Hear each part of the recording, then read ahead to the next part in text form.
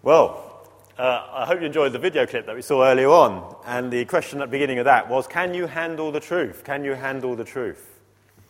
And I'm about to speak from this passage in John 18 on page 1087. You might want to find it, and I'm going to do the same.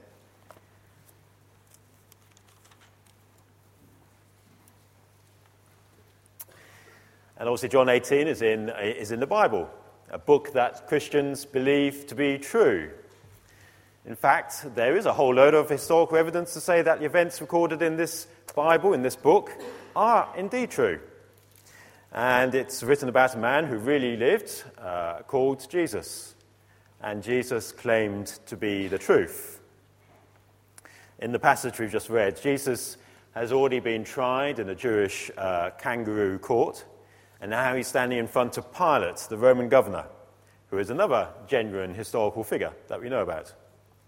And yet we don't have to look very hard at this passage to find out that what's going on here is not really that Jesus is on trial. But the fact is that we are on trial. And the question that we have before us is, can we handle the truth? Can we handle the truth about this Jesus of Nazareth, this son of a carpenter, this miracle worker, this healer, this teacher, this guy who's managed to change the whole course of human history in less than 33 years? Think about that. If you want to be competitive for a moment, and you want to make as much impact on the world as Jesus has done, then some of you only got 15 or 20 years left. Some of us have blown it already. But this question keeps coming back to us tonight. Can we handle the truth about Jesus? Why is it such a difficult question? Well, firstly, I think because the truth can be painful sometimes. So look down in verse 38 of chapter 18, and Pilate asks this question, doesn't he? What is truth? It's a good question, and we saw some of those answers that the friends of the Cypher guys had come up with. Truth is truth, isn't it?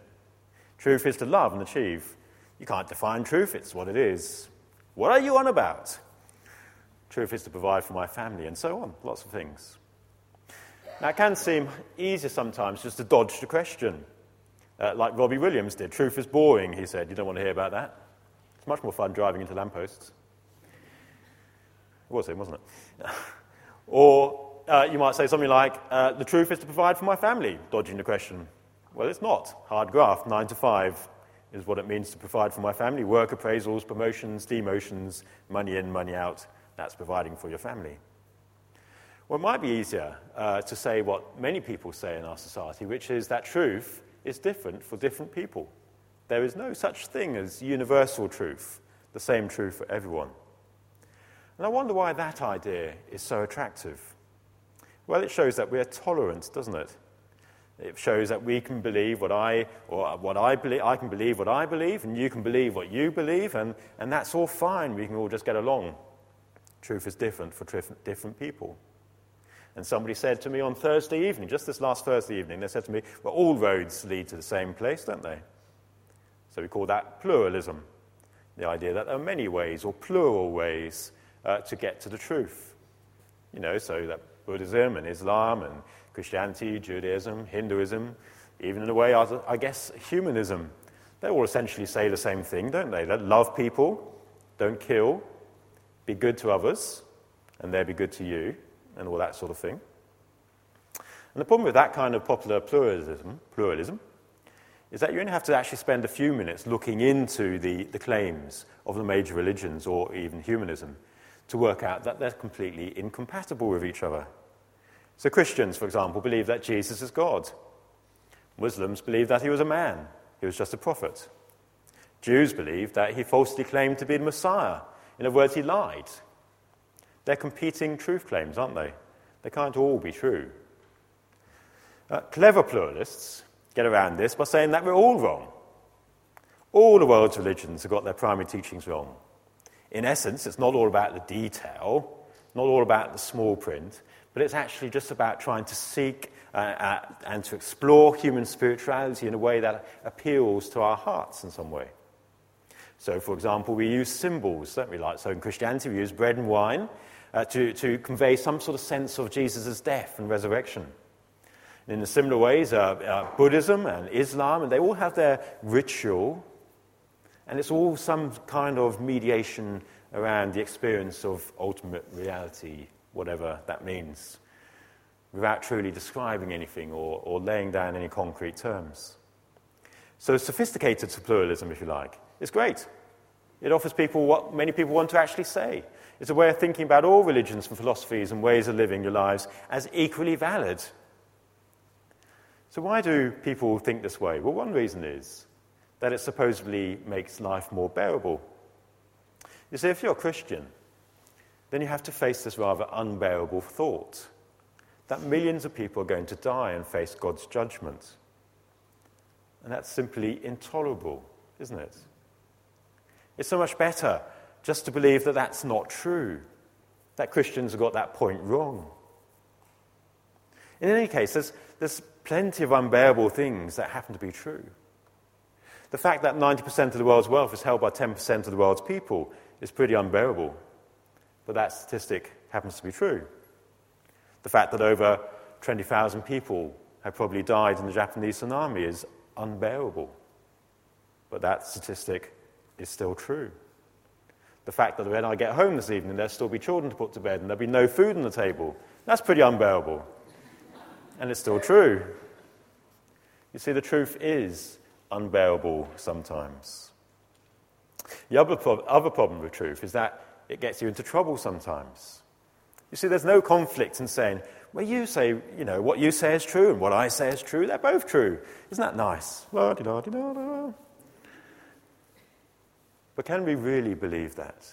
You see, isn't there something inside of us, each one of us, that says, no, there is something that is true, and it's still important to me. So if you believe that it's safe to cross the road, but I've seen the truck that's coming around the bend, and I believe that it's not safe to the road, well, there's only one truth that matters, isn't it? And that's the truth that pulls out my arm and grabs you and pulls you back onto the pavement again, isn't it? Equally, if somebody has just worked out how to time travel, and they come back to you and they say, did you know that next week's winning lottery number is going to be 284375592? Or was it 2? Or was it 3? I can't remember. Hang on a minute, I wrote it down somewhere. Hang on. There's only one truth that matters, isn't there? Whether it's 3 or whether it's 2. So truth can be painful. It can be unbearable sometimes. And it can lead us into conflict. But let's get back to this question. Can we handle the truth about Jesus? You see, lots of people think that Jesus was a good man and a wise teacher. John Stuart Mill, the 19th century philosopher and economist, who was no friend of Christianity, and yet he was fascinated by Jesus. He wrote this: about the life and sayings of Jesus, there was a stamp of personal originality, combined with profundity of insight and the very first rank of men of sublime genius of whom our species can boast. He was the ideal representative and guide of humanity. And Napoleon Bonaparte, also no friend of Christianity, he wrote, I know men, and I tell you that Jesus Christ is not a man. There is between Christianity and whatever other religion the distance of infinity. Everything in Christ astonishes me. So Jesus wasn't on trial because he was a good man, a good teacher, or a fascinating person. There would have been no conflict in that. I think rather Pilate would have been inviting him to the palace for tea. Not a quick flogging and a quickie crucifixion before the Passover festival began. No, Jesus was on trial because of the truth about him. Can we handle it? You see, Jesus here is tried on 3 different aspects of his life, and they're worth looking at in more detail. He's tried on his character, his identity, and his actions. Firstly, let's look at his character. Look down at verse 28 again, the beginning of our passage. It says, Then the Jewish leaders took Jesus from Caiaphas to the palace of the Roman governor. By now it was early morning, and to avoid ceremonial uncleanness, they did not enter the palace, because they wanted to be able to eat the Passover. So Pilate came out to them and asked, What charges are you bringing against this man? And they replied, If he were not a criminal, we would not have handed him over to you. Notice that. The Jews have been asked a fairly straightforward question. What are the charges you are bringing? But they completely dodge it. And they dodge it because there are no criminal charges. Instead, they just simply make an attack on his character. If he were not a criminal, they say. But I think that you actually have to commit a crime, don't you, before you become a criminal. You can't just call somebody a criminal if they haven't committed a crime. So is Jesus really this bad character that the Jews are saying? Well, perhaps he's been accused because he used to hang around with tax collectors and with prostitutes. Perhaps he's been accused because he once turned some very large water jars into bottles of wine. Perhaps he's been accused because one day he happened to be around a herd of pigs and they all seemed to get scared and ran off the edge of a cliff and died. Jesus himself, in Luke 7, he says he's been accused of many things, of being a glutton, a drunkard, a friend of tax collectors, a friend of sinners. So was Jesus really a bad character because he was a friend of these sinners and because he loved them? Didn't he provide that wine because of what it showed about him? Didn't he heal that man who was kept in chains in the cemetery next to the pigs? Well, Pilate wasn't convinced by this, so he tried a different approach. Verse 33, Pilate then went back inside the palace, summoned Jesus and asked him, "So are you the king of the Jews?" So this time not looking at his character, but looking at his identity. Who is Jesus? Perhaps he was a dangerous revolutionary character, plotting to overthrow the Roman authorities in Judea. Perhaps he was a rival to the Emperor Caesar himself. If so, he deserved to die and to be made a traitor to the Roman Empire. It would have been an open and shut case, no problem. But Jesus doesn't make it that easy for Pilate, does he? He says in verse 36, "My kingdom is not of this world. If it were, my servants would fight to prevent my arrest by the Jewish leaders. You and Caesar, in other words, have got nothing to fear from me." And Pilate could already see that, couldn't he? He could see that he didn't have a revolutionary leader in front of him in that sense. So he tries his third approach. In verse 35, he says, "So what is it you have done?" He's now come to his actions. What are Jesus' actions? What does he do? So his character and his identity tried. Now we're looking at what he's done. So perhaps he's on trial for feeding 5,000 people with 5 loaves and 2 fishes. Or perhaps he's on trial for healing a deaf and a mute man. Or for healing a blind man by spitting in the mud and then rubbing that mud in his eyes. Perhaps he's on trial because one day he arrived in the village called Bethany, and he stood outside the tomb of a friend of his called Lazarus, who had been dead for several days. And after weeping, Jesus says to the dead man, "Lazarus, come out of there." And the dead man walks from that tomb, still covered in his grave clothes. But there's still nothing here that is going to make Jesus a criminal, is there? So perhaps he was on trial for other things that he did. Like when Jesus calmed the storm on the Sea of Galilee. The disciples were so amazed that they asked him, "What kind of man is this? Even the wind and the waves obey him." On another occasion, the Jews, angry that a well-known paralyzed man had been healed on the Sabbath day, began to plot Jesus' death. Because not only was he breaking the Sabbath, but he was also claiming to be equal with God. So they asked him, "Are you greater than our father Abraham who died?" In other words, they were saying, "Who do you claim to be exactly?" The Jews couldn't stomach the implications of this outrageous claim that Jesus was making, the son of a carpenter, that he was greater than their greatest prophet. So when Jesus answered, "Before Abraham was, I am," they picked up their stones and they tried to kill him. Not only that, but when Jesus arrived at that tomb in Bethany, the dead man's sister, Martha, said to him, "Lord, if you had been here, my brother Lazarus would not have died." Jesus turns to Martha and says, "Your brother will rise again." So not wanting to appear rude, Martha gives that traditional polite answer, "Yes, Lord, he will rise again on the last day." But Jesus says, "No, Martha, you've not understood." He says, "I am the resurrection and the life. He believes in me will live even though he dies. And whoever lives and believes in me will never die. Do you believe this?" You see, Jesus claimed to be far more than a king. Here before Pilate, Jesus says, "My kingdom is from another place." Can we handle this truth about Jesus tonight? So you see, here's a guy who can make a claim like, "I am the resurrection and life," and he gets away with it. There's something about him which makes his claims seem dangerous to his enemies. He's clearly no harmless lunatic. But there's also something about him that makes his disciples stick by him. So not only did he bring Lazarus back to life, but he went on to attract millions of followers, all of whom believe that Jesus is God. So all of us, every one of us, needs to work out this question. Who is Jesus? What is his character? What were his actions? What did he do? What is his identity? The best way of doing that is by reading about him in one of the Gospels. If you want to come to me afterwards, I'll happily give you one so that you can read it for yourselves and work out these questions for yourselves.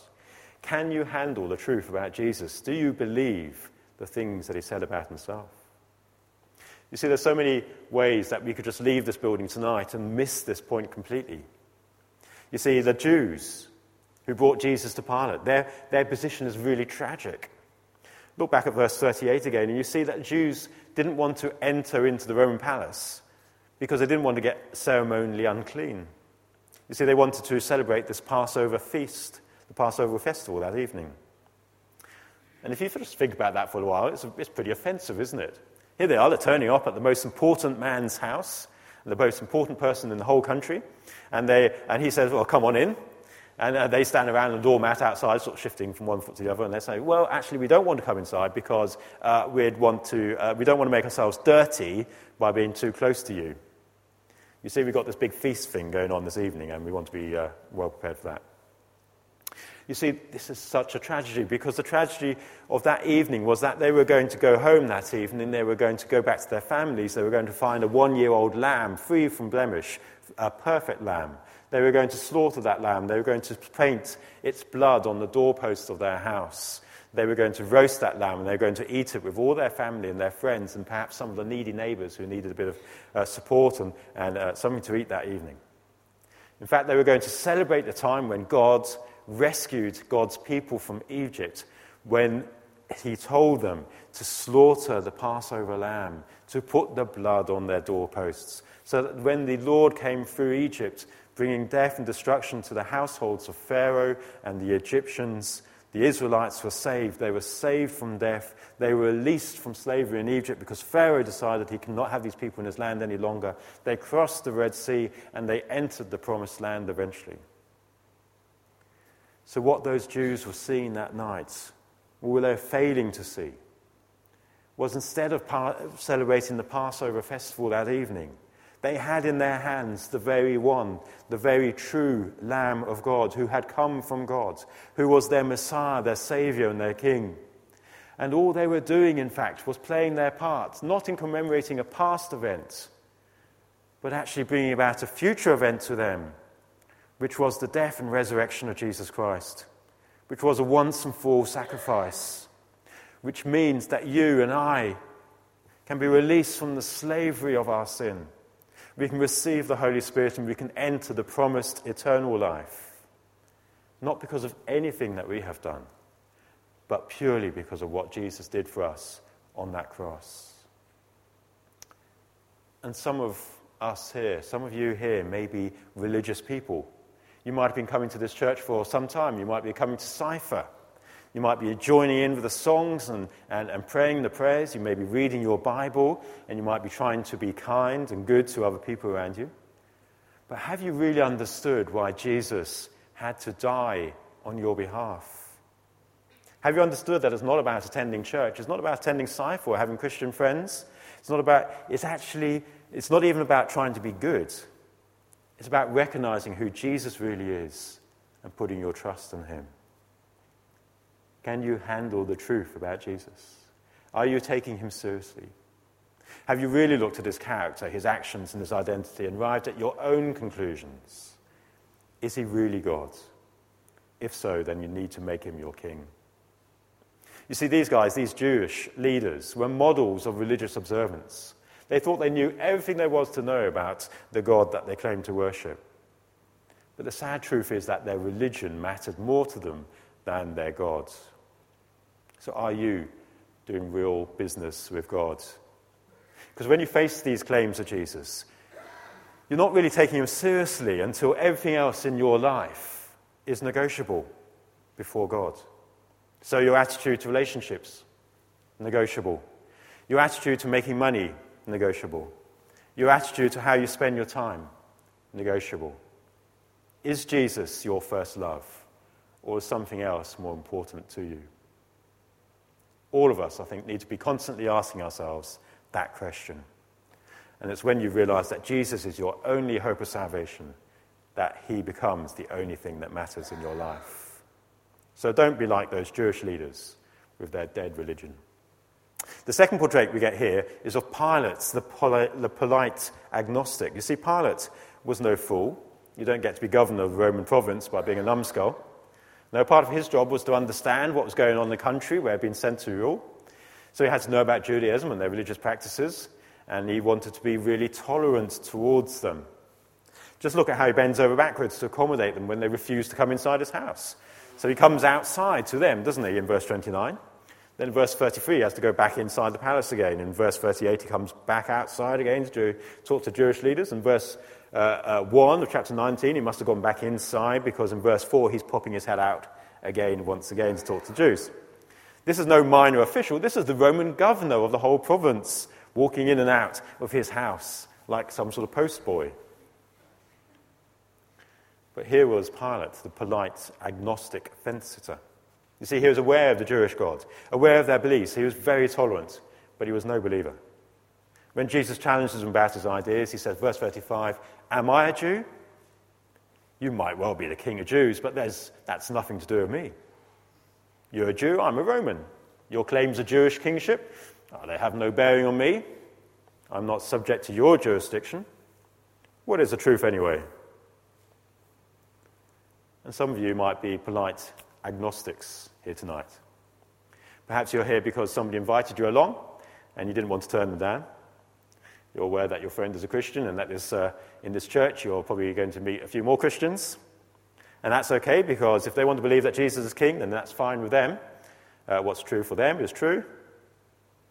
But you came here thinking that it's got nothing to do with me.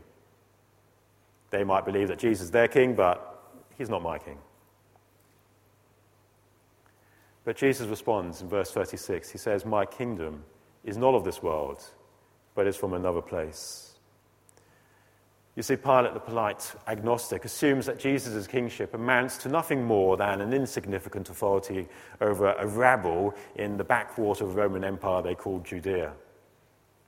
But actually, the kingship of Jesus is not bound by any geography. It's not bound by any race.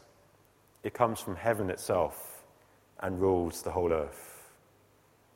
Pilate can't see anything in Jesus' character which is bad. He can't see anything in his actions which are terrible. He can't see anything about his identity to really cause him concern.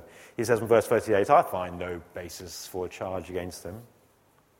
But tolerant, agnostic, fence-sitting Pilate can't handle the real truth about Jesus. It's more important for him to please the crowd, isn't it? To go with the flow.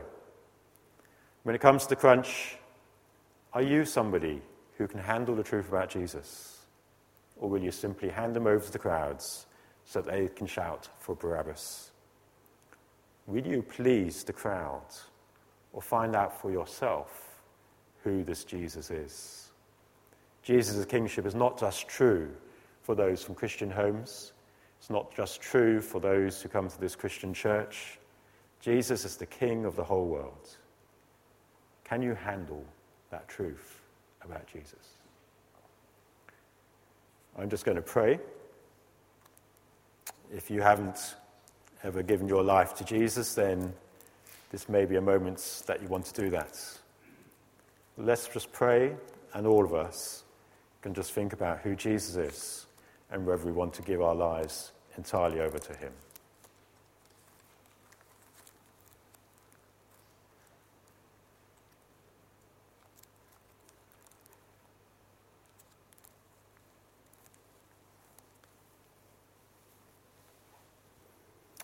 Lord Jesus, tonight as we come to this passage and we see you before Pilate being judged, shortly before the time that Jesus was crucified on the cross, we want to admit our guilt and say sorry for the way we have treated you and other people. We have rebelled against you and failed to love you and others as we should. Lord, please forgive us and help us to change. Lord, help us to make you our King, and say thank you for what you did for us by dying on the cross. Thank you that you suffered for our sin instead of ourselves. Thank you that you love us so much. Lord, we ask that you will come into our lives this evening, that you will give us the gift of eternal life and the gift of your Holy Spirit to help us to trust and obey you from now on. Amen.